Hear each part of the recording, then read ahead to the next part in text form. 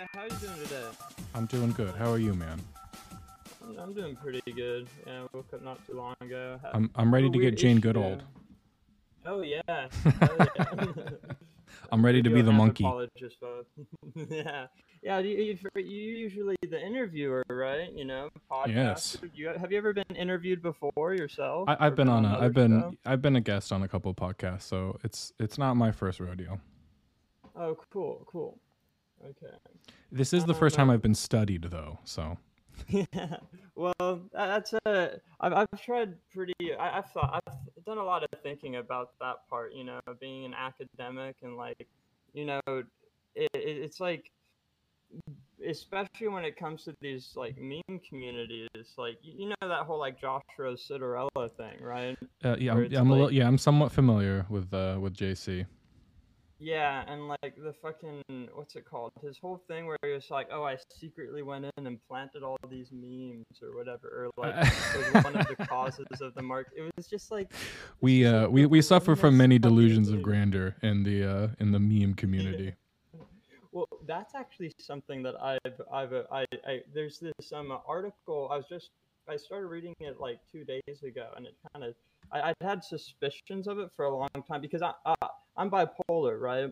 And Okay. mania specifically, it has these like linguistic I'm a cognitive science and like psych that's like the field that I'm working with, but so from a psycholinguistic perspective, you can analyze like a lot of the poetics of like bipolar disorder, like manic speech and manic discourse in Hmm. relation to like, you know, schizophrenic discourse, right? And like how those like kind of like, you know, schizophrenic on one end has a lot more like it's incongruent with the mood, right? It's a lot more difficult, but manic on the other hand, it's like they have this idea that it comes from this kind of like runaway affective volitional tendencies, Hmm. and like these kind of like growth points in language that like allow you to kind of diverge things really easily, and it mimics like the way that we consume information online in a collective level, right? Yes, Does that exactly. kind of make sense? So it's like one of the big things that spurred me to want to interview you was from the intro that I'm going to use as an epigraph for my thesis actually was where you're talking about where you got the phrase schizotopia, right? It's just a passing comment made to somebody back on first meme page. Most unhinged, insane boomer DMs every day. But Yes. yeah, living in a yeah in a fragmented schizophrenic culture, everybody had their own personal conspiracy RICO case that they were absolutely convinced of, and you couldn't talk them down from it, right? It's like there's definitely something to this like model of the internet as being like, you know, it creates these echo chambers, right? It has this ability to like cause like idiosyncratic worldviews that isolate some people from others, right? Hmm. But it's like, you know, if we think there's a collective brain that's like full of these like, you know, maladies, but then we move from that to like a neurodivergence model, then it's like, you know, we have this like schizophrenic system on like the whole in terms of like all of these different voices like interacting, right? But Hmm. it isn't entirely like, you know, um uh you have these different driving forces, and that gets into like the, and now it'll finally relate to you, and then I'll have you talk as much as possible. When you look at the network structure of like communities like QAnon and like other sort of like, you know, I mean there aren't really any like QAnon where it like shows this as explicitly, but it's like you have this phenomenon of niche online micro celebrities that are like like they're the key producers of content. There's these individuals that produce the majority of the content. Then you have like this ambient haze of like varying degrees of distribution, where it's like people have like they're just reposting or resharing, or like their account is like, you know, their stories are looked at or some shit like Right. that, right? It's like there's the explicit prosumption or like production consumption versus like just being a full like lurker type of vibe, right? We can kind of present that continuum, Okay. and it's like it definitely seems like it's those individuals, the schizo posters, these people that are in these flights of ideas, just producing mass amounts of content at like various intervals or whatever. The internet really enables that, right? And it takes advantage of that. And if anything, it is the driving force of the internet is this kind of ability to take advantage of and kind of like mediatize these fringe belief systems that are produced by these like, you know, schizo-divergent. Yeah. Hmm. Um. But anyway. Um. So. Yeah. So I guess that's how we can start things. Is that how did you kind of like, get involved with? Would you call it the theorygram or politogram, or how would you kind of describe this community that you've been, you know, doing interviews or like podcasting about for a pretty long time? Yeah. Um, so I guess, yeah, the distinction between theorygram and politogram, and obviously this is all just on Instagram, but these are names for these little sub communities within Instagram, or even within Twitter. But politogram is the people who are a little bit more realpolitik oriented, a little bit more into mainstream politics, political science, having actual coherent political ideologies. And I have interviewed some people who I would say were politogram people, but then theorygram would be the people who are more interested in theory. So Deleuze, Marx, Bataille, the occult, whatever, the weird stuff, the real weird stuff, the more Yeah. heady stuff. Yeah. Okay. Cool. And so, but you've kind of interviewed people across. But so you're presenting there's this kind of like spectrum from the more politically oriented to then the more like theoretical, and that even gets to like the esoteric, Yes, right? with my So. with my show, I've tried to be as full spectrum as possible. Usually, what I'm looking for is novelty. Um, Mhm. So, someone who believes in QAnon, well, that's kind of a dime a dozen. But somebody who believes in QAnon, who came to that conclusion because they did so much acid that they astral projected in their float tank. And of course, I'm talking about our old friend, Float Universe. But that's a little more interesting, right? So that's the person that I'm going to want to talk to about that. Or there's witch talk, and there's lots of people or young people who are getting into witchcraft and talking about that on TikTok and other social media. That's somewhat interesting, but one of their leaders getting canceled, and of course I'm talking about Georgina Rose, that's a little bit more interesting. That's the kind of novelty that I'm normally going to concern myself with. Okay, okay. It's like especially these kind of like, you have all these interesting demographics, right? They're able to kind of pick out the specific, narrative events and stuff. Well, uh, okay. So how did you get your start? You say you started with a meme page, right? Yes. Or I think that's, yeah. So what got you to first start your meme page, and then how did it kind of develop into this area? Like, one thing I'm interested in is how you started to forge these kind of like, more legitimate relations online to the like where you're able to go and like, interview people. And I'm assuming that you have like some pretty good like actual social connections with people online as opposed to, I mean, maybe you don't, but No, I've actually made a lot of friends. I've made a lot of actual yeah. friends. Okay. So Exactly. some of these people I've become friends with and met in real life, and like it's not it was so weird. Like Dank Deleuze, that's a guy Yeah. who I knew entirely through the internet, entirely through Theorygram. He would come onto my podcast, and we actually met in real life recently, and hung out, got some drinks. And what was so surreal and odd about that is it did not feel like I was meeting this person in real life for the first time, because we'd been talking for so long, and had been friends for so long on the internet that meeting him in real life didn't feel like it was the first time. It's a very strange thing. Yeah, so it's like the whole parasocial relationship thing is interesting, because sometimes you realize that, not always, but sometimes you realize that the screen, how to put it, the screen isn't as distant as you might think.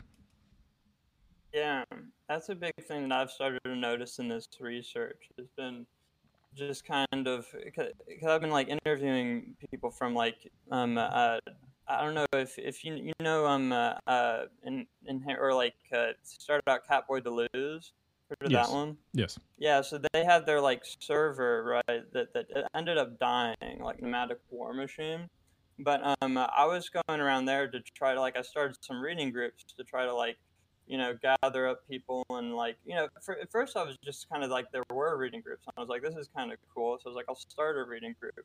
And then like, I saw a QAnon documentary that I thought was really interesting. And it was like, oh, this stuff actually seems to have like, influence to be able to break into other stuff, right? Mm-hmm. And then I kind of fell down some, rabbit hole vibes or whatever. But uh, by starting those reading groups, that's when I kind of like was like, okay, there's definitely some benefit here, just in terms of like, people getting to know each other in like an intimate level, like way online. But in a lot of ways, it actually like it for one thing, it definitely isn't just a holistic deficit, right?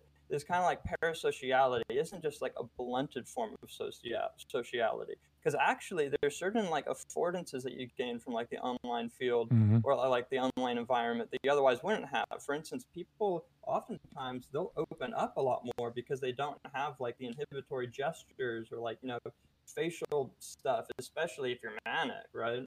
Like you Mm-hmm. can't.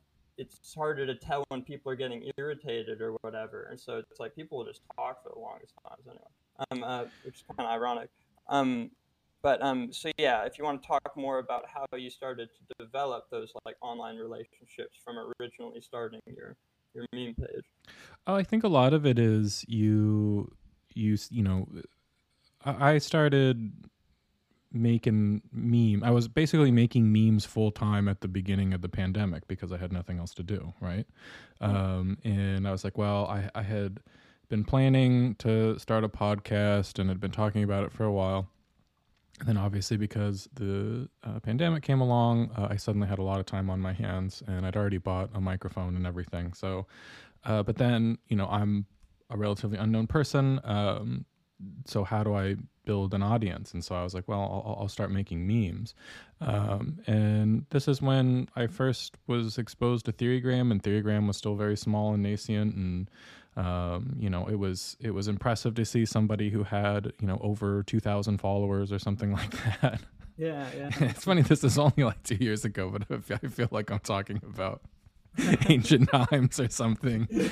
At the dawn of civilization, back at the dawn of civilization 2 years ago, back at the dawn of our breakaway meme civilization. Yeah. But Like low key though. I was like trying to make the most like dense, high effort memes possible as a way of like shocking people. And now I kind of chuckle at myself because it's so, I don't know, it's so properly unhinged, right? Like I'm just some guy alone in a room during the pandemic. I probably don't smell very good, and I'm taking like a full day to make one of these alt political compasses. I don't know if you, I'm sure you've seen those before, but Yeah, like I love those. I wanted to take the alt. This is the one place where I really will blow smoke up my own ass. I feel like nobody ever took the alt compass to the heights that I did, because I would gotta say yours were pretty fire. I would try to make them as dense as possible, and but also make them funny, but also try to predict the future, to make them sort of hyperstitious or whatever. So I would spend an ungodly amount of time working on those. And at the time too, I only had a what were they called? A Chromebook. I only had a Chromebook, which is not a very powerful computer. I had a, What was your meme making process, real quick? When you were making one of these alt political compass memes. and that's the Like, other what thing. I was- didn't even have Photoshop. I didn't even know Photoshop yet. So I would just use like free Photoshop programs, and there's like other websites where it'll let you remove background, but it'll only let you do it once in a day or something, and stuff like that. So I call it hobo shopping. I call it hobo shopping, where you're like you're using the shitty free Photoshop to do whatever it is you want to do. So yeah, all of those early memes. It's funny. Not only was I trying to make them super dense and spending way too much time on them, but I was also hobo shopping them the whole time. So there was like very extremely high effort memes. Yeah, that sounds like it. I mean, they definitely came through. They were worth it. Okay. So you started out. You started out with your meme page, right? In order to build or you're interested in podcasting, you're gonna do this meme page. You start like putting a lot of effort to them at the beginning of the pandemic, right? At Mhm. what point did you start like reaching out to other people on a more personal level, or where did you like let's say like DMing people, or like voice call, or just like even if you started to notice like recurrent continuity in Instagram comment threads is something I found somebody else talk about, Okay, where so it's like, I would say a big rite of passage in these communities is when you start getting added into group chats. mm-hmm, Um, okay, it's usually once people maybe start to take notice. Like I remember Fake Baudrillard, he reposted one of my alt compasses. And that mm-hmm, was a big boon for me. And that, because he was like, he was one of the bigger pages. He's kind of one of the early Theorygram dudes. And so that mm-hmm. was Senpai noticing me, right? And then I think a little bit after that, I was added into this or that group chat. And when you start getting added into group chats, that's kind of when you're being promoted, I guess. Yeah, I'm interested. So yeah, I'd like to hear more about these group chats. Like in terms of like were they it's like were they pre-established group chat that were just like a big crowd of just Theorygram users? Were they like, are there cliques, right, of So like different like sometimes it's just sections, or is it one. more haphazard? Sometimes it's just one disgruntled fan who will add a bunch of pages that he likes, and then the people who don't immediately exit the group chat, the people who stick around and talk to each other, That's hilarious. that becomes its own community. That's so funny. Wait, so is there some? It was just like a rando fan. That has that happened multiple times, or is there one Yeah. specific It's that you're happened to me thinking multiple about? times. It's happened to me multiple times where it's one That's so person who likes all of these pages, and they like they add them all to a group chat and just see who stays, right? And there's been times where I've been added to yeah, group chats and I look at who's in it and I'm like, nah, I'm not sticking around in here. Immediately leave. And there's other yeah. times where I get added to a group chat and I take a look at it and go, oh yeah, I like these people. I'll stick around. Okay, so it's like the group chats themselves. There's like somewhat of an ephemeral quality. Yeah. It's not like Yeah. the kind of group chat that you make with like your housemates that you're staying with to talk about fucking landlord stuff. It's not Um, like a union. No, it's not. yeah. It's not like a secret security council or something like that. Those two are also ephemeral. Exactly. Yeah, interesting. Okay. So then, let's see. Okay, so we're talking about. Okay, so you were starting. So yeah, you started getting added to the group chats. And then so it kind of has that like feedback loop effect, Hmm. where it's like people start to notice you more. They see you in the group chat. They see that you got reposted, and then you're posting more often. And then, at what point did you decide to focus on interacting with other people? Like, or I guess you kind of originally were otherwise because you had the intention for the podcast from the beginning, right? Yes. Yeah. I always wanted to do the podcast. So I remember I started reaching out to people to ask them to be on the podcast and got no replies because I was still a low B. I think I only had like 1,000, 2,000 followers or something like that.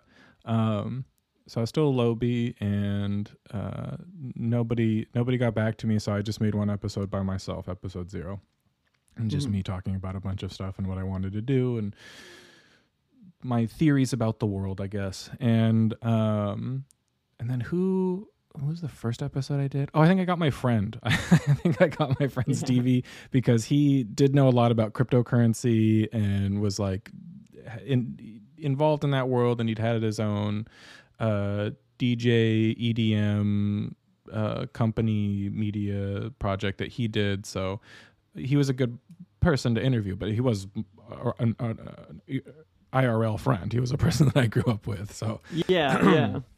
I think that was the first person. And then I think I got Dank Deleuze to come on the podcast. Who else? There was that Intimate Feeling. We did an episode about cancel culture. And I met her because she posted a meme about getting cancel pilled, like intentionally getting yourself canceled so you'd be inoculated against cancellation. That I thought was so funny that I think I immediately reposted it.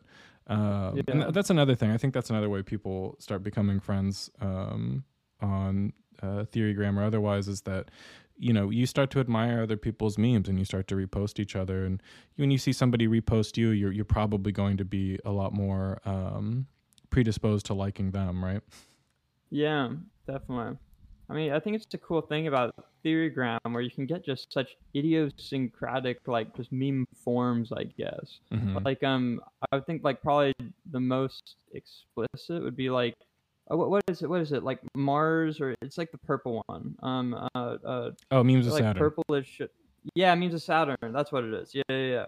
Like they like you have people who have like their very obvious like style and stuff, as opposed to like you go on like a random normie meme page or something, and it's just like kind of a collage of And it's, random stuff that they picked up. well, and it also gets into meme theft, which, okay.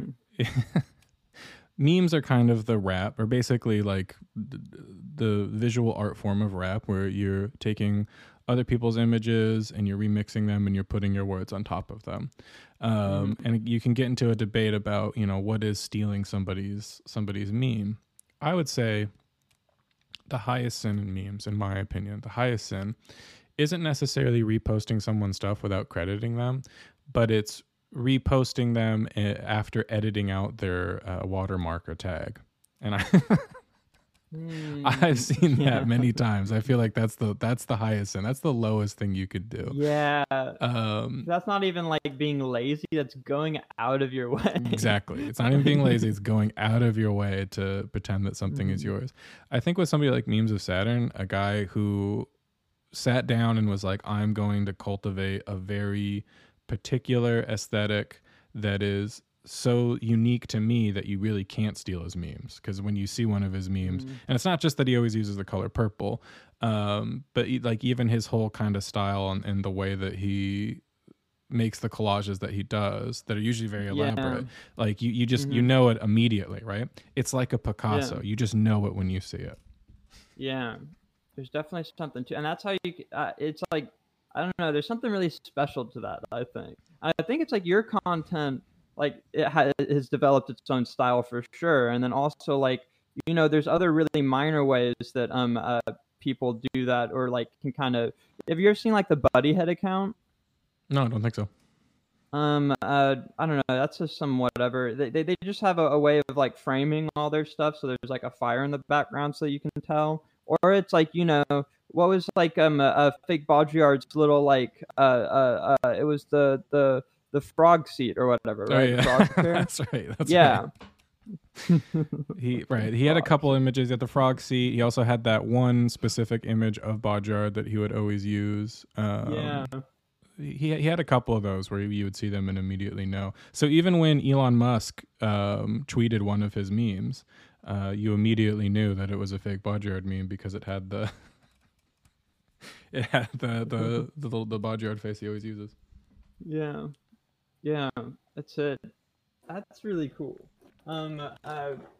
Just because that's something really different. I think that it's really recent, like in terms of like you know like it's the pandemic putting everybody online, so like there's something of like a mimetic acceleration or something like that, or mnemonic. I don't know if you're thinking in terms of like like distributed cognition and extended memory stuff, but Yeah, well, the meme, a meme usually kind of goes through a life cycle where it begins with a simple template.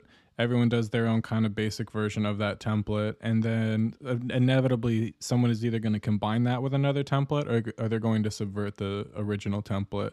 And it's usually a little bit after that people will start posting, hey, if I see you posting this meme, I'm going to block you, et cetera, et cetera. There's a little backlash period, and then that meme dies for a while, and then it may come back in 6 months to a year, or it may never come back. You never know.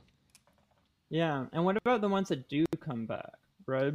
If we think about like I would say it's usually because something happened in the real world that fit that template so well that somebody decided to it was too good to pass up. I wish I could think of a good example off the top of my head, but it's usually something like that. Yeah, that's interesting. And then that, because I think about the way that certain memes or like forms become canonized, right? Right. It's like you have all the different Rage comics and whatever, right? But it's like what now we just got like Wojaks, right? Hmm. And the Wojak form has been like so like mushed around that it's like, yeah, what do you think about Wojaks? Wojaks, I guess I don't have any strong opinions about Wojaks. I'm actually, the thing I was thinking about the other day is that okay, it is interesting, and this is something that fake Andy Warhol would talk about. He was horrified in his words, and I'm paraphrasing, but he was horrified in his words that people were beginning to identify themselves so strongly with cartoons, that represented Yeah. some progression in our culture, or some progression of the spectacle that was like really disturbing and dystopian, that people would identify with cartoons. Yeah. But I would say that Real already, quick, yes. real quick, I can that is an interesting thing just because of we naturally do. We've done that since forever, and I can show a study on that. And I'm going to type something real quick to remind that, but then continue on your topic. Well, This is mostly a note for me. I was just gonna say, people have been doing that for a very long time, and Yeah, people have been identifying with, you know, computer avatars and characters that they play online, or characters in movies, or shows, or even a lot of the old comic book, like popular newspaper comic book strips that people like to shit on today. They're very like slice of life, and, you know, characters Yeah. like Kathy or Garfield, or John from Garfield or whatever, they're supposed to represent the average person. And I don't know, it's just, that's just not, the Wojak thing isn't actually Yeah. new at all. What's interesting to me is like what Yeah. will replace the Wojak, because I think my guess is that now that all of this AI generated art and imagery is getting so not just popular, but it's getting so efficient. I guess I'll put it that way. It's getting so efficient that pretty soon everyone will be able to have their own personalized Wojak. You know, everyone will be able to turn themselves into whatever, you know, cartoon character that they want, or anything else, and that'll just become the norm. Your Wojak will be like your tag, you know. Yeah. Oh, that's really interesting. Because people already have, Yeah. people get custom Wojaks made, just so that they can Yeah. be the cartoon character. The one that I made of myself, it was just a selfie that I took a year or two ago. It's me, but then I would intentionally put like Steve Buscemi eyes over my eyes, and I would blend them to make me look as like ugly and sad as possible. So it wasn't even really a Wojak. It's just like an altered photo of me to make me look as ugly and weird as possible. And whenever I'd put myself in a meme, that's the image that I would use. So I guess, I don't know. Yeah. That was my anti Wojak, I guess. Yeah. That's interesting. Yeah, because it's what was I just thinking? It's like if you have this like, you know, ability to produce your own like unique Wojak at will, right? If we think about this kind of like AI generated type of deal, right? It's like then at that point, what does that mean for NFTs? What do you think about that? Well, that's a whole nother. I mean, NFTs as an attempt to monetize digital art, I think, was a brilliant grift. And Yeah. I'm glad that there were some digital artists who just made a fuck ton of money off of it. And that's awesome. But NFTs as a model of the future, I don't know. Because Yeah. if this whole the thing is, I don't really have that much faith that the metaverse is going to actually take off. I think a lot of Yeah. people, this might be the last straw for them, where they're already tired of living in screen world. Why do they want to live in VR world? Yeah. And I have a strong feeling that's not going to work. Otherwise, if it does, if people really do buy into the metaverse stuff, then I guess, you know, NFTs, quote unquote, will be part of that economy. But whatever. As it stands today, I think NFTs were an epic grift. I'm glad that some artists were able to make some money off of it. Otherwise, I think that NFTs are going to be the A tracks of our time. They're going to be a discarded technology that people thought was really cool for a minute. Yeah. Okay. That's I think that's a yeah. It's what's it called? Like do you see any potential for, like, 'cause you talking about with the crypto people, or you mentioned some crypto people, like being the first person that you interviewed. So Hmm. it's like, do you see any potential for blockchain in terms of like, you know, I don't think Urbit is set up on the blockchain, but isn't it trying to do some sort of decentralized like internet structuring, So with the servers? I only know a little bit about Urbit. Yeah. But I do have an Urbit Planet, and I've been messing with it a little bit. And it is interesting. It's interesting to go on to a stripped down version of the internet where everything is peer to peer. And there's no massive algorithm infrastructure constantly pushing your eyeballs, pushing your attention, grabbing at your dopamine, right? Or Urbit is so simple, so stripped down that it's whatever you want to do with it, right? So Yeah. that's cool, and I could see that as being a model for the future. But I don't know how Urbit or any other internet alternative is going to compete with this massive dopamine convection chambers that have been built by the legacy media and by the current internet. Yeah, that's one of the big things that, you know, it's like that's the big enemy, is just like the sheer addictive potential of, these kind of technologies. Or more so, it's like, in order to like, to beat Instagram, you have to be more fun than Instagram, right? In order Right. to beat TikTok, you have to be more fun than TikTok, right? Right. But then what does enjoyment really mean when it comes to like online interaction, right? Like, is it just running through the like, like swiping through and having a little like puffs out your nose every once in a while? Or is it like, building the social relation over time that then is able to like prime you for getting more like, enjoyment from like seeing familiar accounts and stuff like that?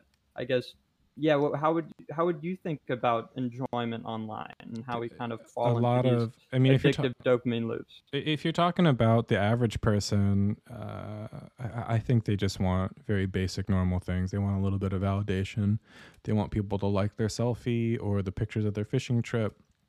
They like talking to their besties. They like, checking in with mom and dad and stuff. And occasionally they'll get pulled into other things. They'll get into an argument on a Fox News comment section or something like that.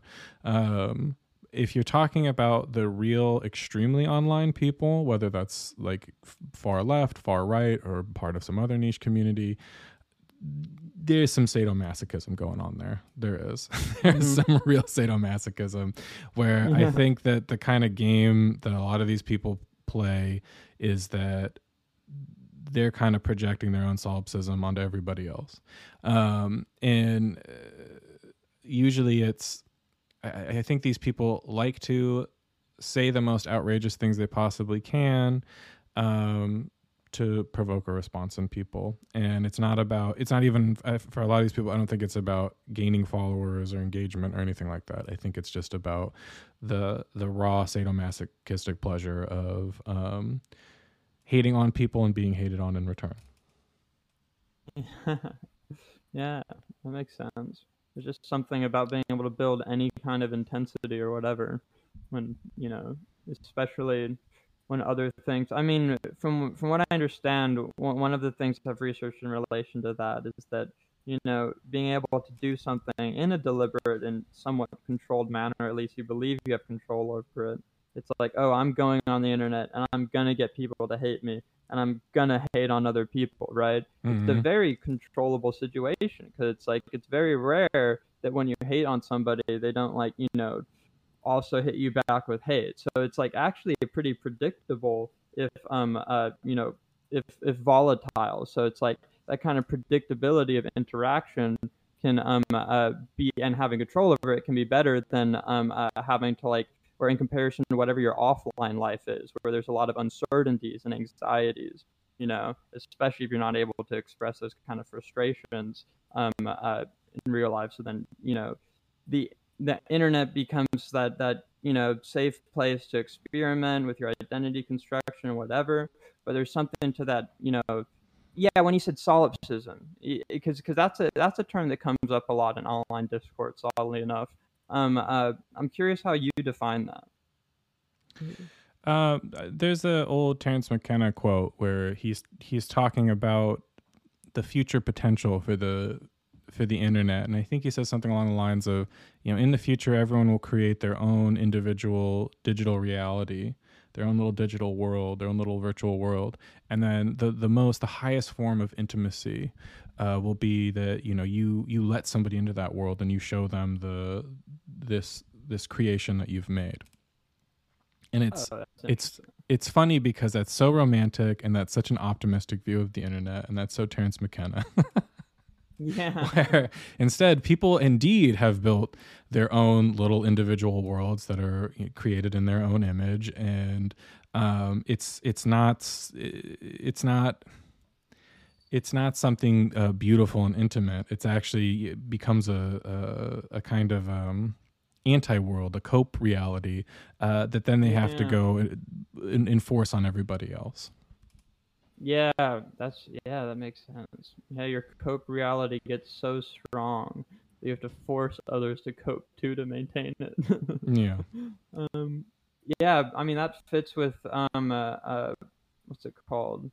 A lot of interesting, because it's like when you have that kind of like that's when we start talking about how you build like echo chamber communities, where it's like, oh, my cope reality is very similar to your cope reality, and because we both like validate that, then we can serve as like this kind of uh, it's like the group radicalization or groupthink, or like group polarization, I guess is another phrase to use it, where it's like, if you have individuals who like believe the same stuff and you cut them off from other communication, they'll get more radical about their beliefs over time as Right. they like converse about them, right?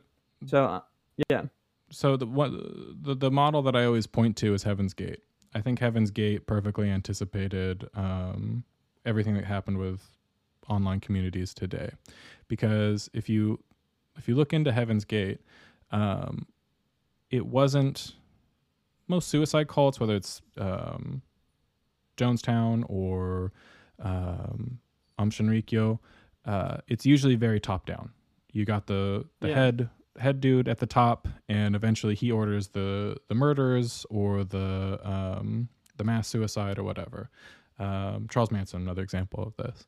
If you look into Heaven's Gate, what is so interesting about Heaven's Gate is there these super mega sci-fi nerds that get into alternative spirituality, like kind of New Age influence stuff. But of course, it's a very puritanical, Christian-inflected version of New Age. And one of the head leaders, the female head leader, dies off. And then it's the followers who begin to push the remaining leader. I can't remember the man's name right now because they all had weird pseudonyms. But it's the followers who begin to push the head leader into things like permitting castrations to go on, which they eventually did. Yeah. And it's probably the followers becoming more and more radicalized that end up pushing the leader into this mass suicide. And I kind of think that that's sort of the perfect model for what goes on online, where you actually have leaderless cults. Whoever the leader, whoever they've proclaimed leader, whoever they're sort of holding up as the model for the person that they're saying that they're doing these things in the name of, that leader is usually basically fictitious. Like it's the group that is radicalizing itself. Yeah, under what is essentially a meme. Yes. Yeah. Exactly. Yeah. That's funny.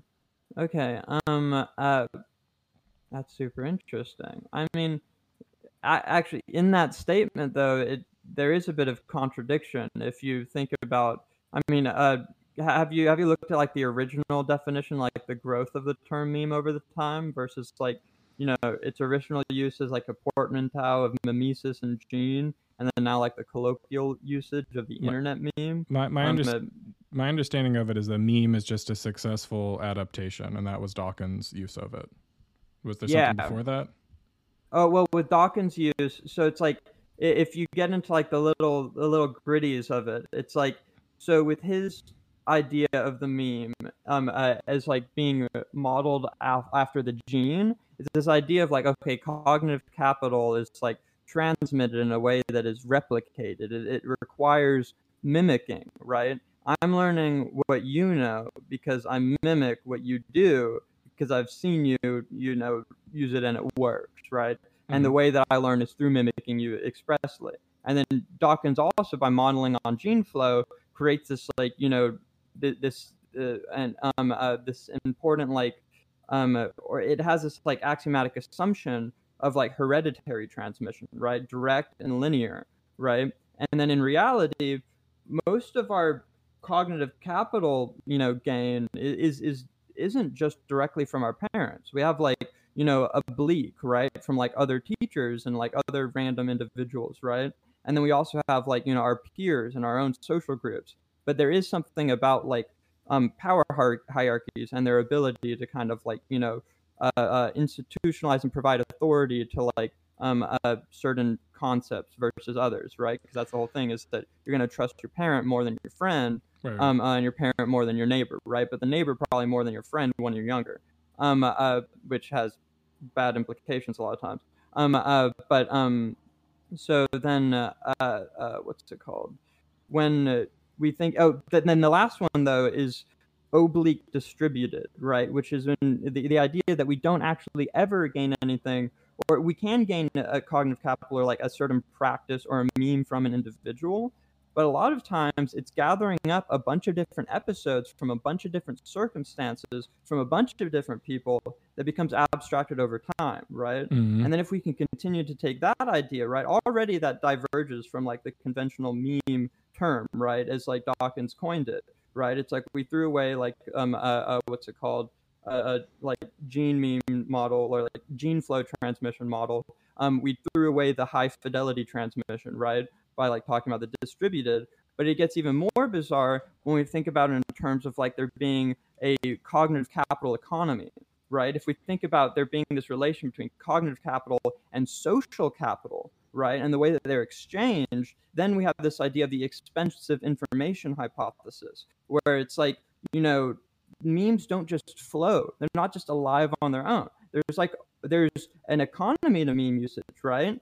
And then there is also, and this relates to the bipolar thing, the poetics of mania, is that in that what's it called, that psycholinguistic analysis or whatever, it started to read into the affective volitional tendencies, which when pathologized start to have these at least autonomous qualities even from like the subjective report, right? So in that way, it's like if we're taking this understanding that these like neurodivergent individuals who oftentimes exhibit tendency or exhibit behaviors that coincide with like effective volitional tendency pathology, right? Then what's it called? Effective volitional tendency pathology. Then I think I might have got lost in my own jargon. Oh, back to the meme thing. That's what it is. So you have that's because you get this idea of meme magic where people are like memes are like these own alive type of deals, right? But then you have Mhm. the other view where it's like, oh no, there's the expensive information hypothesis. It's just an economy, right? It's being like it's just trade, right? Well, it's actually a combination of the two, because what is being economized is people's madness, and the madness itself is generative and autonomous in the way that we view these memes to be, Right. right? Well, And then if we think about, but yeah, so that's where I was trying to get to. So that's in where the and this is why there's another guy I know on here who calls me Jungian delusion, which should be contradictory, but you can view memes through both lenses. You could be like, no, memes are actually archetypes, and that's why certain memes succeed and why they appeal to people, and that will make a lot of sense. That will make a lot of sense if you choose to look at it that way. Or yeah, you can, and you would say like, the internet is basically a externalized collective unconscious. Or you can mhm, say, no, these are all just little nodal points and lines of flight within the gigantic body without parts that is the internet. And it's all just endless repetition and difference and becoming. Yeah. You can be properly Deleuzian about it, and I think both perspectives make a lot of sense, and that's kind of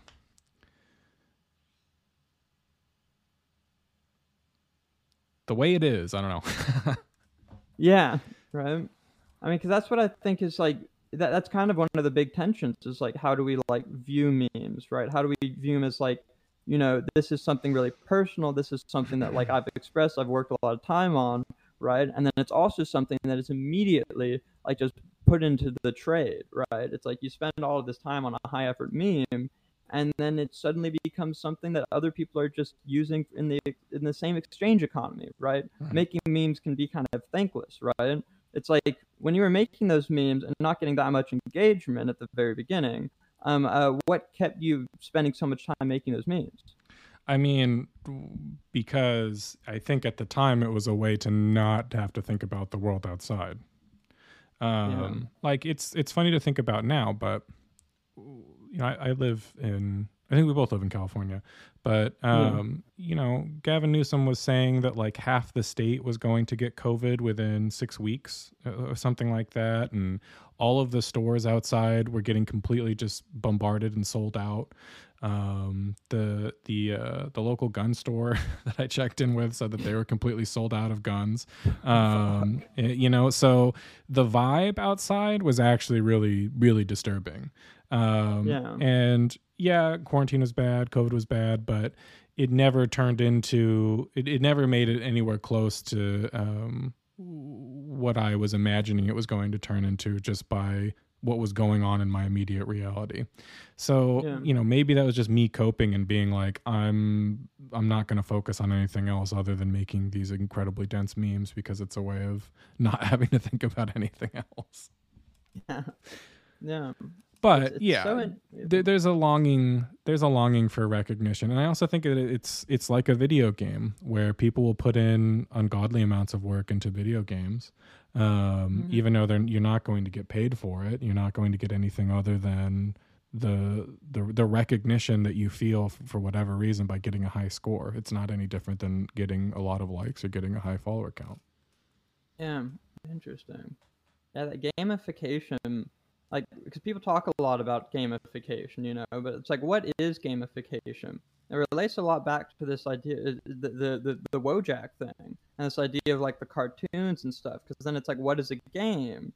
A game is just a reality that's been abstracted to some degree to focus on like you abstract certain elements of reality by like creating some sort of representative rule set that then you're able to kind of like plant some sort of like narrative onto, some sort of logic, right, to these representational activities, and that simulation becomes like a ground for plain experimentation.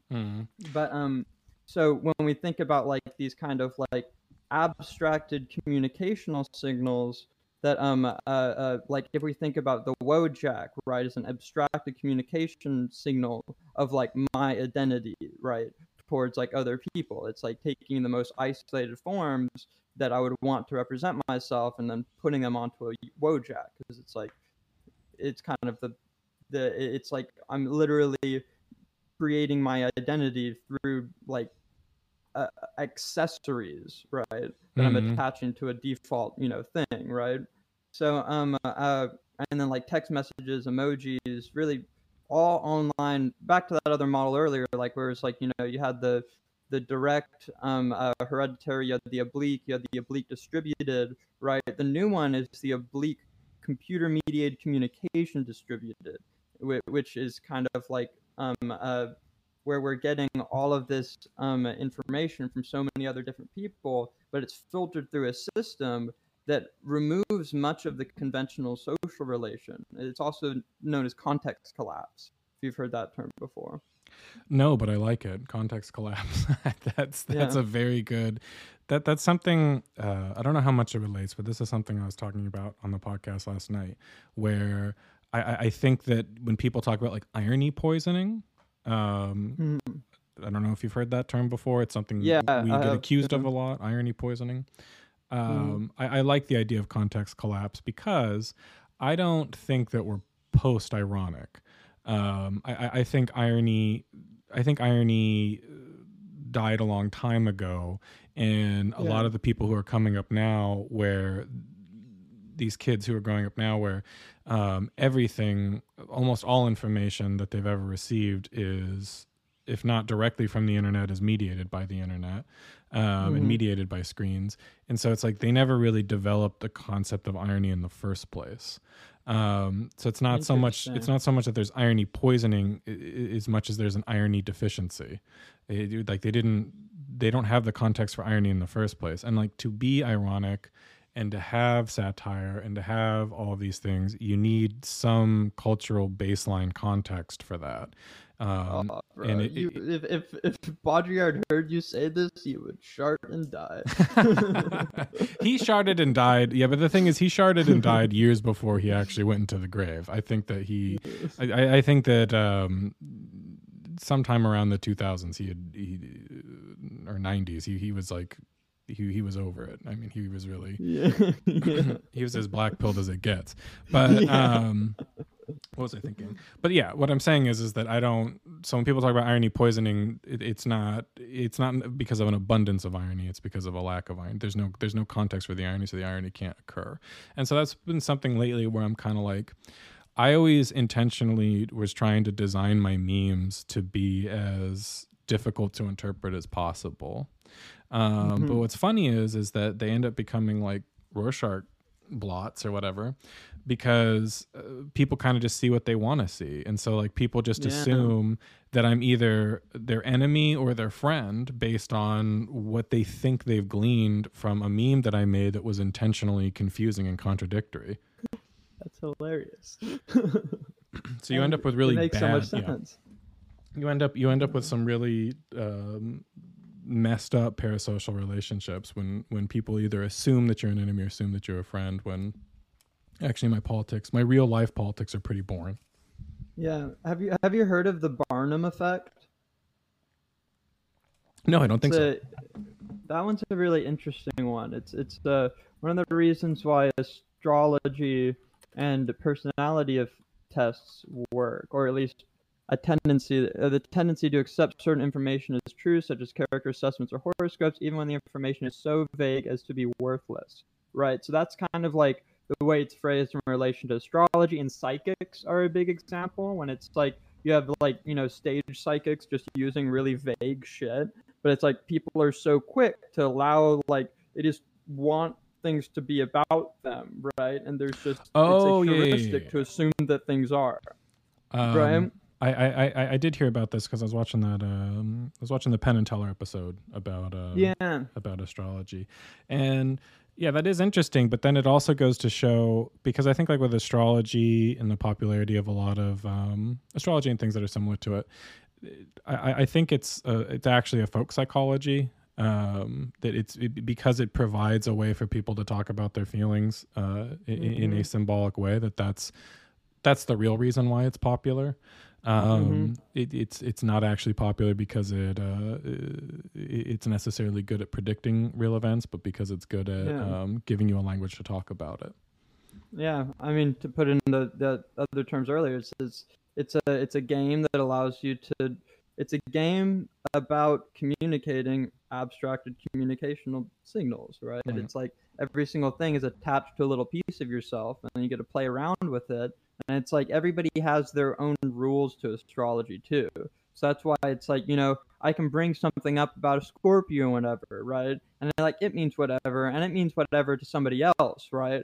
But by assuming like at least like it's like whatever your idea of astrology is, right, versus the other person's idea of astrology, like the specifics can still be reconciled, right? Like your ontological understanding, as long as you're both sourcing from like the epistemological foundation that astrology is something worth gaining information from, right? It's like that ontological reconciliation, or I guess to finish it off, that's where like that's the point, is that struggle for reconciliation is where the intimacy develops, right? It's not actually the content of astrology that matters, but what you're saying, the folk psychology element, right? The fact that you're having to do this. Yeah. Though I would also say, and this might be an interesting way to look at astrology online, or astrology as a meme, is that astrology has hard enough symbols and hard enough rules that it's a coherent enough language that it provides something that you're not getting through other forms of communication. Like Scorpio has enough attributes as an idea that it actually can survive being turned into a meme. And that's part of why astrology has been so successful online. I don't know. I never actually thought of it that way before, but it might be an interesting way to think about it. No, it is super interesting. That actually brings up a thing, is that it's like if you're like, yeah, I mean, the reason why astrology works is because there's a lot of like solid epistemological tarot is another example. That's the one I was looking for, like tarot cards and shit, because those are basically like the most explicit form of just like, here's a Rorschach card which I attached like a big narrative to, and you can have different tarot sets that have different definitions for each card, but it's generally sharing like the same basic symbolism, right? So it's like, if you have, let's say I have like, tarot deck number 1 is like my epistemological foundation, and then your tarot deck number 2 is your epistemological foundation, and there may be some like, dissonance in between the two, right? It's like, another way to think of this is like, my tarot card is my collection of memes, right? And my interpretation of those memes. Your tarot deck is your collection of memes, your interpretation of those memes. But we're sharing like at least a certain degree of like, coherency to then be able to discuss things with each other on an ontological level, right? But the thing is that if you don't have enough coherency in your tarot deck with somebody else, then you can't even discuss with them on an ontological level, because there's no way to communicate. You're communicating astrology versus tarot cards at that point, right? This is where I'm starting to, formulate this theory of, what this idiosyncratic echo chamber formation really is, in terms of like, mnemonic convergence in relation to epistemologies. Does that make sense, or is that? No, I see where you're going. Though I would also point out that if you get really into the occult, there's going to be all types of esoteric systems where, the zodiac, and the tarot and the Kabbalistic tree of life all have correspondences and form one bigger, occult system or whatever, right? And this is the other thing, when you start having different ideologies or different groups of people online converging with each other, you start to get the same sort of extended theologies and universes begin to develop. Yeah, that's one thing that I've noticed, and that's where you can kind of get this idea of the collective unconscious and all these different kinds of archetypes, right? Yes. But yeah, and then where do you go from there? Okay. Interesting. What were we just talking about? Contradictions, abstract communication signals, memes and communities. Your experience with the meme communities, your experience with. Okay, how would you see yourself as a community builder, right? Is it like, if you were to compare like Instagram as being primarily like, a generator of parasociality, right? As opposed, and like TikTok as the most extreme form, I guess, and then discourse as being more intimate, and like the independent variable here being like the degree to which the system is like content, like how much is the content the focus, as opposed to like the interactions with the people, right? Like TikTok, you have videos that have millions of views, and the actual account that posted it has like 3,000 followers, right? Well, Instagram a bit less. Yeah. Okay, so with TikTok chooses to boost certain things, I think. Yeah. My understanding is, and this is a conspiracy theory, but what I've heard is that like TikTok in the West intentionally boosts more lowbrow content. Yeah. You know, and stuff like that. TikTok is its own thing. With Instagram, you're going against the grain, because like my Instagram page is extremely shadow banned, and so is everybody else in Theorygram, as far as I can tell. And occasionally that shadow ban will go away, but you know, it's like I always say, we're mall punks. Yeah. You know, with like Instagram wants you to be on there to look at Kim Kardashian's ass and buy stuff and buy ads and stuff like that. They tolerate meme pages because it generates some revenue for them, or some traffic for them, but it's ultimately that like all these meme pages were mall punks. Like we're there under sufferance. So you know, I know I have a certain dedicated following. There's a few hundred people who will listen to any podcast that I post consistently. So I guess I have like that would be like probably my biggest fans, I guess. There's people that always like any meme I post and stuff like that, and they're greatly appreciated. But then something that a lot of people noticed is like a little bit after the pandemic ended, more or less, nobody was getting the same amount of followers or engagement as they used to. And some of that might just be because people went back to work and went back to real life and weren't spending all their time on their phones anymore. But I think it could also be that Instagram was like, okay, we don't actually like these people taking over our platform. I think it's definitely a combination of both. I mean, you hear about how Facebook recently got all those CIA agents to work in their content moderation departments, and only those departments. There's no CIA agents who joined the sales department. Right. But what's it called? You also have. I was reading the study the other day about how it's like every platform has a different meme like library, like what they define as a meme in terms of like just like either it's their autonomous sensors or whatever. It's like it's like if you compare a Twitter meme to an Instagram meme to like based on what gets like a certain level of like virality, right? And like what kind of gets suppressed. So it's like if we think less so of like something being a meme, right?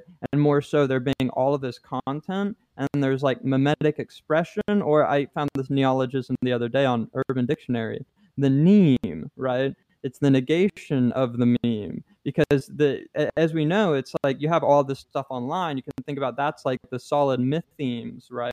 That if we think about Levi Strauss, right, or like Debord or whatever, you got all your myth themes, and then you have these flows of mimetic, like boosting, right, through like whatever interactions, whether it's the platform itself and the algorithm and the people, or the mimetic suppression, in which case you have like the algorithm suppressing people, the moderation system suppressing like certain content, or even the community itself, backlashing against a meme because it started to get annoying, right? You have these like, these flows, processual. I bring this up because thinking about it more in terms of flows and motion works with that socio cognitive like economy model, as well as like the like the Peircean interpretation system that works with the bipolar madness model thing. So I'd never heard of I'd never heard of the meme, the negative meme. I really like this idea. So for example, when I get tired of making memes, which I've gotten very tired of making memes recently, thinking about retiring from the meme game actually, but so sometimes I'll find like a picture of like a monkey or an animal screaming. And then I'll just put the word meme on top of it and I'll just post that. Would you consider that a meme? A meme? Well, I guess the way that I would see it is that it's like all of them are now, it's like everything is kind of in a state of being like, both mimetic or nemetic, dependent on the discourse community that's being presented to.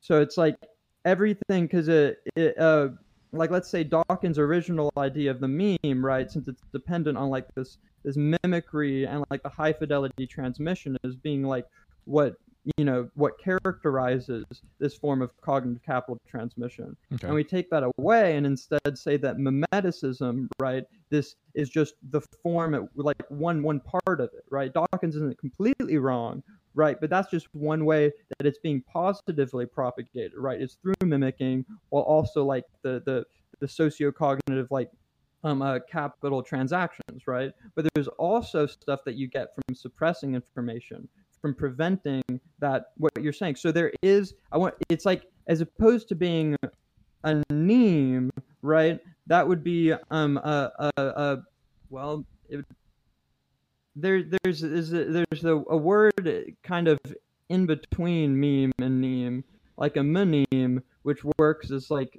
a root for like the term mnemonic, which is allows you to connect it to memory theory. But besides all like the linguistic fuckery, if you have this in between thing, the meme, which is the activated form of what is like a potentialized sea of myth themes, right? Then you have these flows of mimetic expression and mimetic suppression that are kind of like, allowing certain elements to propagate. So when you post that like meme, then the donkey horse face, if I'm somebody who's been exposed to and especially has this like, precedent knowledge of you telling me explicitly this is something that you do in response to having to do that other stuff. If you just put meme and then the donkey thing and posted it, then that would be a shit post, right, for a lot of people, and it'd still be like a positively propagated, like, oh, it's a meme, like, fucking shit post type of deal, right? But then for me, with the precedent, I know that as the suppressor,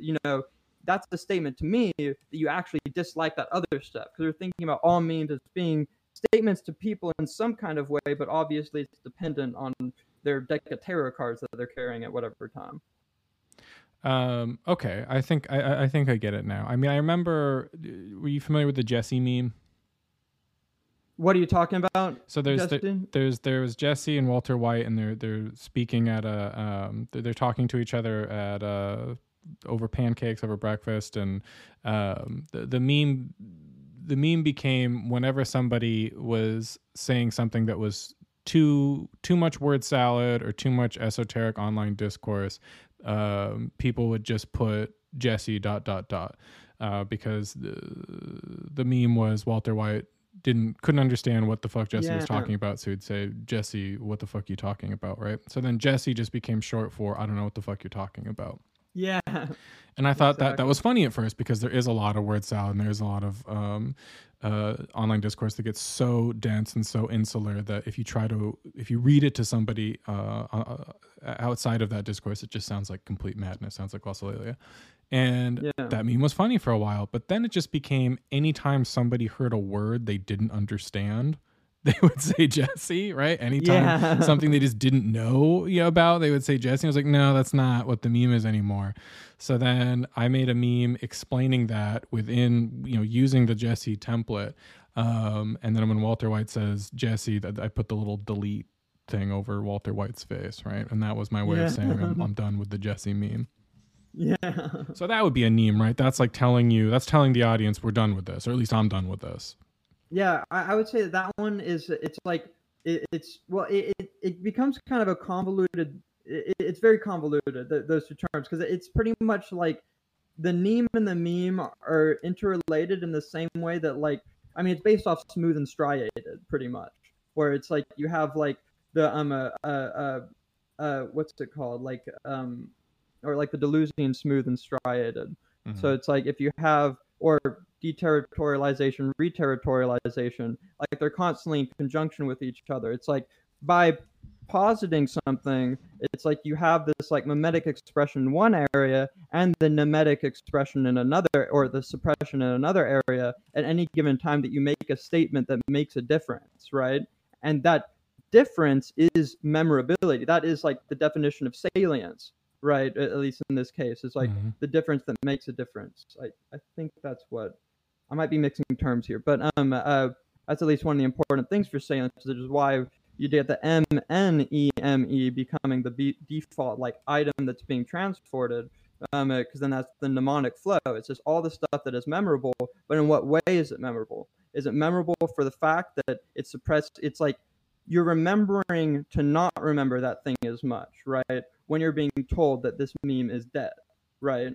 And that's interesting because it does seem to work if you there's a network study that I read on collective memory about how it's like if you have a group of people, right, each told a story, and then you tell them to talk to each other about it, and then you check their memory later on about how they like, remember that story, right?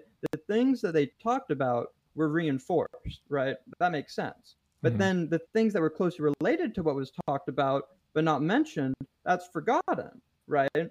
And then otherwise, but that's forgotten at a higher rate than that which was just not talked about. So that's what gets interesting is that now we see that discourse, at least on the one-to-one dyadic communication, it has like this what's it called, abstracting effect where certain elements are raised and other things are suppressed, and it's meaningful. It's not random at all. It's very goal directed. What we bring up is important, and then that becomes like the dominant view, right? And we actually start to forget all the stuff related to what was otherwise, right? And Mhm. that's kind of way how we're able to like mnemonically converge through discourse. But another study found that on the second order discussions, so when you're hearing things as gossip, right, or like through other people, or it's like, it doesn't have that same what's called retrieval induced forgetting, as opposed to just like more reinforcement. So it's like we have this idea that everything on the internet is promoting some kind of saliency, right, towards itself. But then it's like, how is that in conjunction with its surrounding environment? It's like trying to take the meme out of isolation and place it within like the a process, philosophy of interpretation. Um, uh, uh, to wrap it back, the um, meme. If you have that Jesse meme, that's it yeah, it's suppressing one view. Oh, that's what it was. I was going to bring up the most obvious one is the Chad and the Soy Jack, right? Yeah, That's yeah, like yeah. the number one way that you can have this kind of like, retrieval induced forgetting in the it's like or not retrieval induced forgetting, but that same value abstraction effect, I guess. Where you have, one view is the one that's like promoted, that's the Chad versus the Soy, which is immediately, it's like that's just a value statement plastered on discourse that's like your almost your cultural vote, I guess you could say. Yeah. What do you think about that? Well, the whole like ironic but actually not ironic anti-intellectualism stuff. I think that's because part of that is just like part of the Chad Sojak thing is just the general right wing anti-intellectualism, right? That's their fantasy to be like, Yeah. might makes right. I don't need to hear whatever your nerd opinion is, post physique, that kind of thing. But why do it's incredibly that template is incredibly popular even among people who aren't really very right wing at all, and that's actually very interesting to think about, because what I think it is that the whole I'm going to disregard whatever your weird line of thought is, with a one word response or something like that. That to me, I think people find that cathartic because we live in constant information overload, and that's like one of the most satisfying things you can do is say, too long didn't read, TLDR, or Mhm. no, or block, or ratio, or whatever. Any of these like one word responses feel like magical words where you can cast out information overload demons, and you can be free Yeah. of having to deal with somebody's idiosyncratic solipsistic mumbo jumbo. That's brilliant. Yeah. Interesting. Yeah, it's that same like that seems to be the big issue in a lot of ways is that we're just everybody wants to figure out what the fuck's going on. They feel like they'll be able to figure it out because everybody's talking about stuff, but it's like, nobody's leading the rat pack.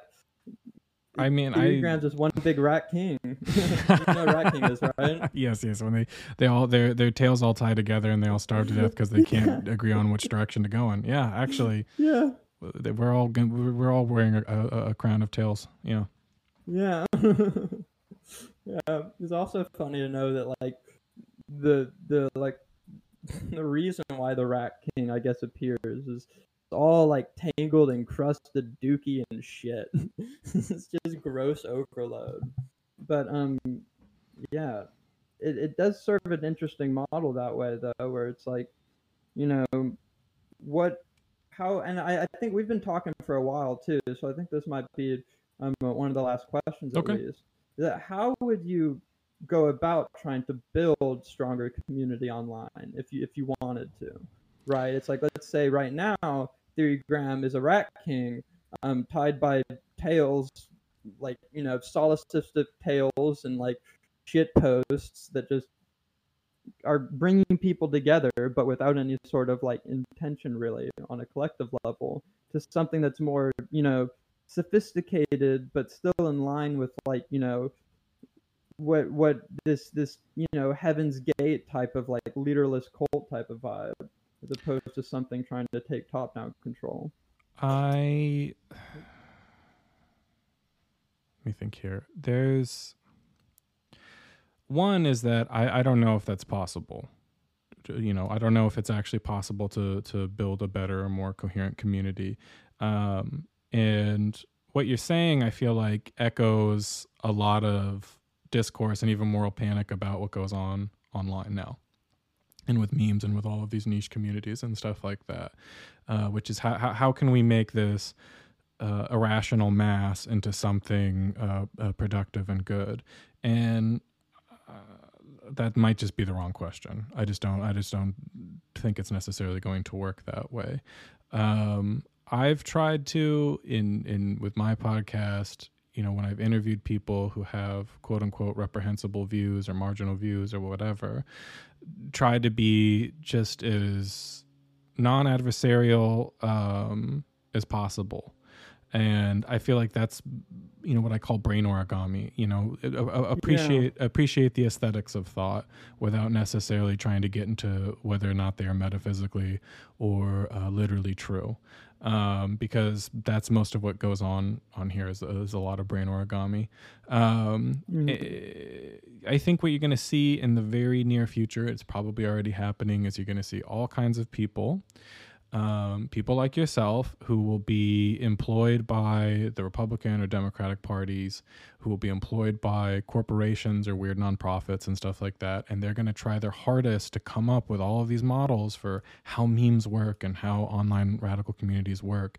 And you yourself might come up with a very good and accurate map, as much as it is possible to make an accurate map. But what's going to be extrapolated from that by these people in power, right, is some kind of magical model to make it work in your favor, right? That's going to be the holy grail for a lot of these boomers. You know, they're going to, how can I make meme magic work for me? How can I meme certain candidates into office? How can I meme certain products or ideologies into orbit, basically? And I think they're all going to fail. Okay, I think it's the last brick in the Tower of Babel will be people in power thinking that they're going to harness meme magic in their favor, and I think it's going to fail spectacularly because ultimately it is cat herding. It is cat herding. I use this term constantly when I talk about the people I talk with and who I interact with in these communities. It's all cat herding. And ultimately, there is no way to herd cats. Yeah. Okay. I guess then, what's it called? When I guess when I phrase that question, it's like when you, it's like, I guess so. We talked, like when you brought that up, it's like one thing was the, you know, the difficulty with building community, or like the phrasing of the question, because it's like, oh, people just don't. Bridging is so difficult, right? That's a term where it's like, you know, bridging across communities, right? It's like within how you can't, you know, you have to do brain origami to try to like bring people over, but even in that process, you're creating some sort of fringe ideology that's now kind of a mixture of the two within that person, since they're having to reconcile those things. Blah, blah, blah. But I do need to clarify. Brain origami is more about keeping yourself sane than bringing anybody over to you. Brain origami is, what I'm saying is, learn to, because when you live in a schizophrenic information overload society, for your own personal good, you're going to have to start appreciating different ideas purely on aesthetic value. You can't allow yourself to get into whether or not it's metaphysically or materially real, right? Because that's because of the nature of the internet and because of just the nature of the world we live in today. Thought and reality are disconnected enough that you, for your own good, that's the process that you should do. So that would be my solipsism, actually. That would be my personal. I actually really like that. That's fantastic. Okay. That's actually fantastic. Yeah, and again, it can lead you to, it is implicitly compassionate, but it doesn't require you to actually build a bridge with somebody or become best friends with them. It just means that in your interactions with them, you try to maintain a brain origami mentality. Yeah. Well, so that's interesting then. So it's like bridging. That's one movement, right? And it's like, building community that way. But then when I said building community, I actually what I mostly had in mind, I didn't think about making the distinction, but it's mostly within your pre-existing like base, right? Of these like 100 followers that you have that listen to your every single thing, right? It's like within these people, it's like we understand that it's like, oh, for one thing, they're consuming your content. They're probably consuming a lot of content very similar to your content as well, given that they're such like, intense consumers of your content, right? It's like, and then with that, you can understand that they're probably sharing a lot of the same epistemological foundation. So this is like, the followers, and this is what I've noticed through my research is that, and because what I started with, I was originally going to do niche micro online celebrities, but then I found out, it's kind of difficult, because nobody responded to my stuff, and then I found then it was like, okay, what's called moved on to the reading groups that I'd already been in. I was like, I'll just interview my friends in these groups. And then it rose up, and then I went through a few other like Discord servers. And that's the whole thing, is that there's this kind of like funnel of like, people pick up stuff on Instagram, right? And then they'll bring it to these Discord servers where they all kind of process and they're referencing this stuff. And like community is building, and these people are trying to do stuff to like bring it outside of it and stuff. And it's like, it's a lot more personal than just like the Instagram or like the least personal TikTok type of vibe, right? But they're all coupled together. It's like you wouldn't have these interactions on Discord if it wasn't for the existence of Instagram or Substack or like, these other inputs right into this processing system. And I guess it's starting to like kind of like, these people in like this idea of like, trying to create a model, a map that explains everything. It's like, that's what the people in power, it's like, that's them succumbing to their own fucking like MBTI, like, they're not doing enough brain origami at that point. It's like that's when you get into organizational IO psychology, right? Where it's like trying to get the workplace to work best and not involve giving people more money. Right. But what I see, because I definitely, that's what I mentioned at the beginning actually, is like, as an academic, I grapple with the fact that like this community especially doesn't seem to like academics, right? I mean, it's not just a right-wing thing. It's like, look at Joshua Citarella, fucking asshole. But so that's where this kind of thing is like, when I ask you, it's like, oh, how do you build community online? It's not for me to know, right? I'm curious in like what you would do for your community as an individual to kind of like, what's the next level of this kind of mimetic mobilization? Because what I've been seeing in other people is this fact that you can kind of like, within these space, they become stronger outside. I mean, this like the nomadic war machine fucking Discord server, Catboy Deleuze was never on it actually, like barely. Yeah, right? yeah. And same thing with the Red Scare. Yeah, and same thing with the Red Scare Reddit. They neither of the ladies actually go on there. It's a whole community. But like I said, that's like the Heaven's Gate model. The cult becomes more devout and more radical than the leaders. So that's when I said, when I was talking about, it's like, oh, how do you build community online along like those Heaven Gate lines as opposed to the top down? That's what I meant. It was like, okay, so well, then somebody, the community coalesces around you. I mean, it's not it's not that you seek them out or you build bridges with them. It's that you're simply able to hold their attention enough that they see you as a valuable enough meme that they're going to dedicate their time and energy to you, which is a really weird way to think about it. But life is a meme. You're kind of a conduit for other people's desires. Sometimes I go onto my Telegram and I'm like, what the fuck are these people talking about?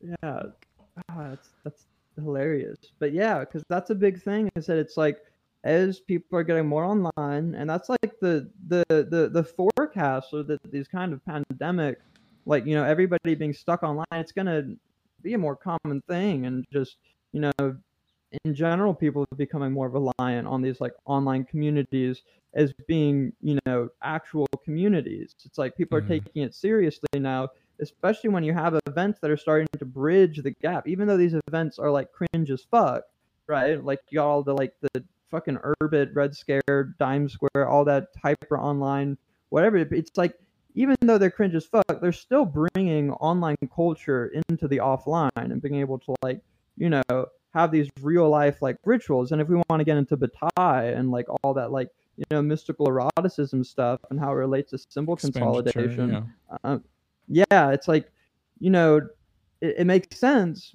but also it doesn't have to be like, you know, centralized there. There just have to be the right methodologies for people to be able to, you know, figure out how to relate to each other online without running into the wrong crazy people and, like, you know, weird dangerous stuff.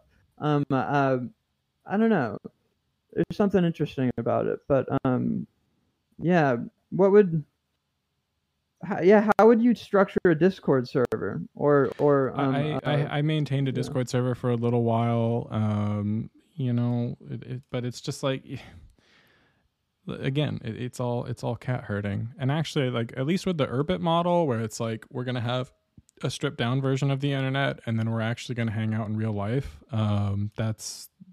That would probably be, in my opinion, that would be the best way forward. Yeah. And I also think that I've said before, the no phoner is coming. Okay, the no phoner will be the new vegan, the person who you know, only buys a old style phone as a way of dropping out of society, you know, as a way of avoiding all of the problems that social media creates. I think that that's coming, and I think you'll find the extremely rich are already doing it. They are raising their kids without phones because they understand that it's actually poison and what it does. And then you'll also have people at the bottom of society who are basically poor enough that they don't need a damn phone, and they get no pleasure from it anyway. So they'll leave. So you'll see Urbit is one model of exodus. You'll probably see others. And actually that stuff is exciting to me. I'm very interested to see where that goes, but I don't have a crystal ball. I don't know exactly how that's going to go down. Yeah, I mean, that's what I think is so interesting, is that it's like it all comes down to, like, you know, what Urbit is really just a set of like different protocols, right, to distribute information collectively, as opposed to what is right now. It's like, why the internet sucks is because it's so, you know, controlled. These algorithms that nobody understands really. They're just so predictive, that are so focused on just, you know, fucking advertising. Right. It's right. like, It's all right. Yeah. So it's like, I don't know. I think about like other knowledge systems, and especially like personal knowledge systems. I don't know if you know like Orgrim or like Obsidian, or there was a weird one called, like, I forget what it was called. It was like some open source homemade one, but like these kind of ways to better, like, consume information, I guess, to not get the same kind of, like, you know, delusionary amnesia that just results in, you know, to avoid like, the endless dopamine convection feedback loop. Yeah. Exactly. An endless dopamine convection feedback loop. I love that. Yeah, it's like it's and what I think, at least from my research into addiction studies, is that the best way to get away from that stuff is through like more legitimate community. It's like we'll tend towards, especially for something that's so focused on like, Instagram and all this kind of stuff, is that if there can be a platform that's able to offer a better sense of community in a consistent way, that's how you supersede Instagram. And that just fits with addiction. That's how you supersede TikTok and all this kind of stuff, is that we'll choose friends over Instagram, especially if they're talking about Instagram and the memes and stuff like that already, right? Yeah. And then it's kind of figuring out ways to create like these more protected filters onto, I don't know. In the end, no matter what you do, somebody's going to eat it up and slap ads on it. So I guess maybe the hope is with stuff like Urbit, where it's like at least you control your own data. Yeah. So we'll see. Do you have any more questions? I don't think so. I think that's all good. You have anything else to say? No, I think I got in everything I needed. Thank you so much, though. Yeah. I appreciate it. I can't tell you, I lived in Santa Cruz for a number of years, and it was funny. I told my friends that someone from Santa Cruz, my old Santa Cruz buddies, I told them, hey, someone from UCSC wants to interview me about niche online political communities, and we're all joking that I'd come full circle. So. Yeah, that's funny. Yeah. Well, I hope you're doing good. And hopefully we'll talk again or something like that.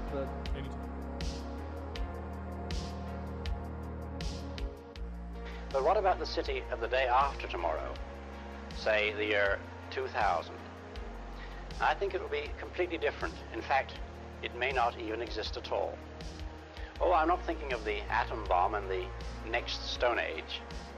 I'm thinking of the incredible breakthrough which has been made possible by developments in communications, particularly the transistor and, above all, the communications satellite.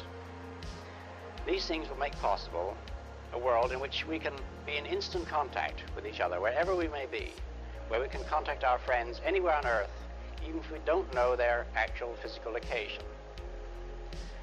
It will be possible in that age, perhaps only 50 years from now, for a man to conduct his business from Tahiti or Bali just as well as he could from London.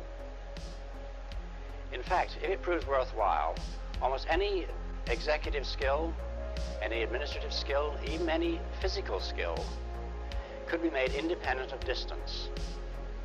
I am perfectly serious when I suggest that one day we may have brain surgeons in Edinburgh operating on patients in New Zealand.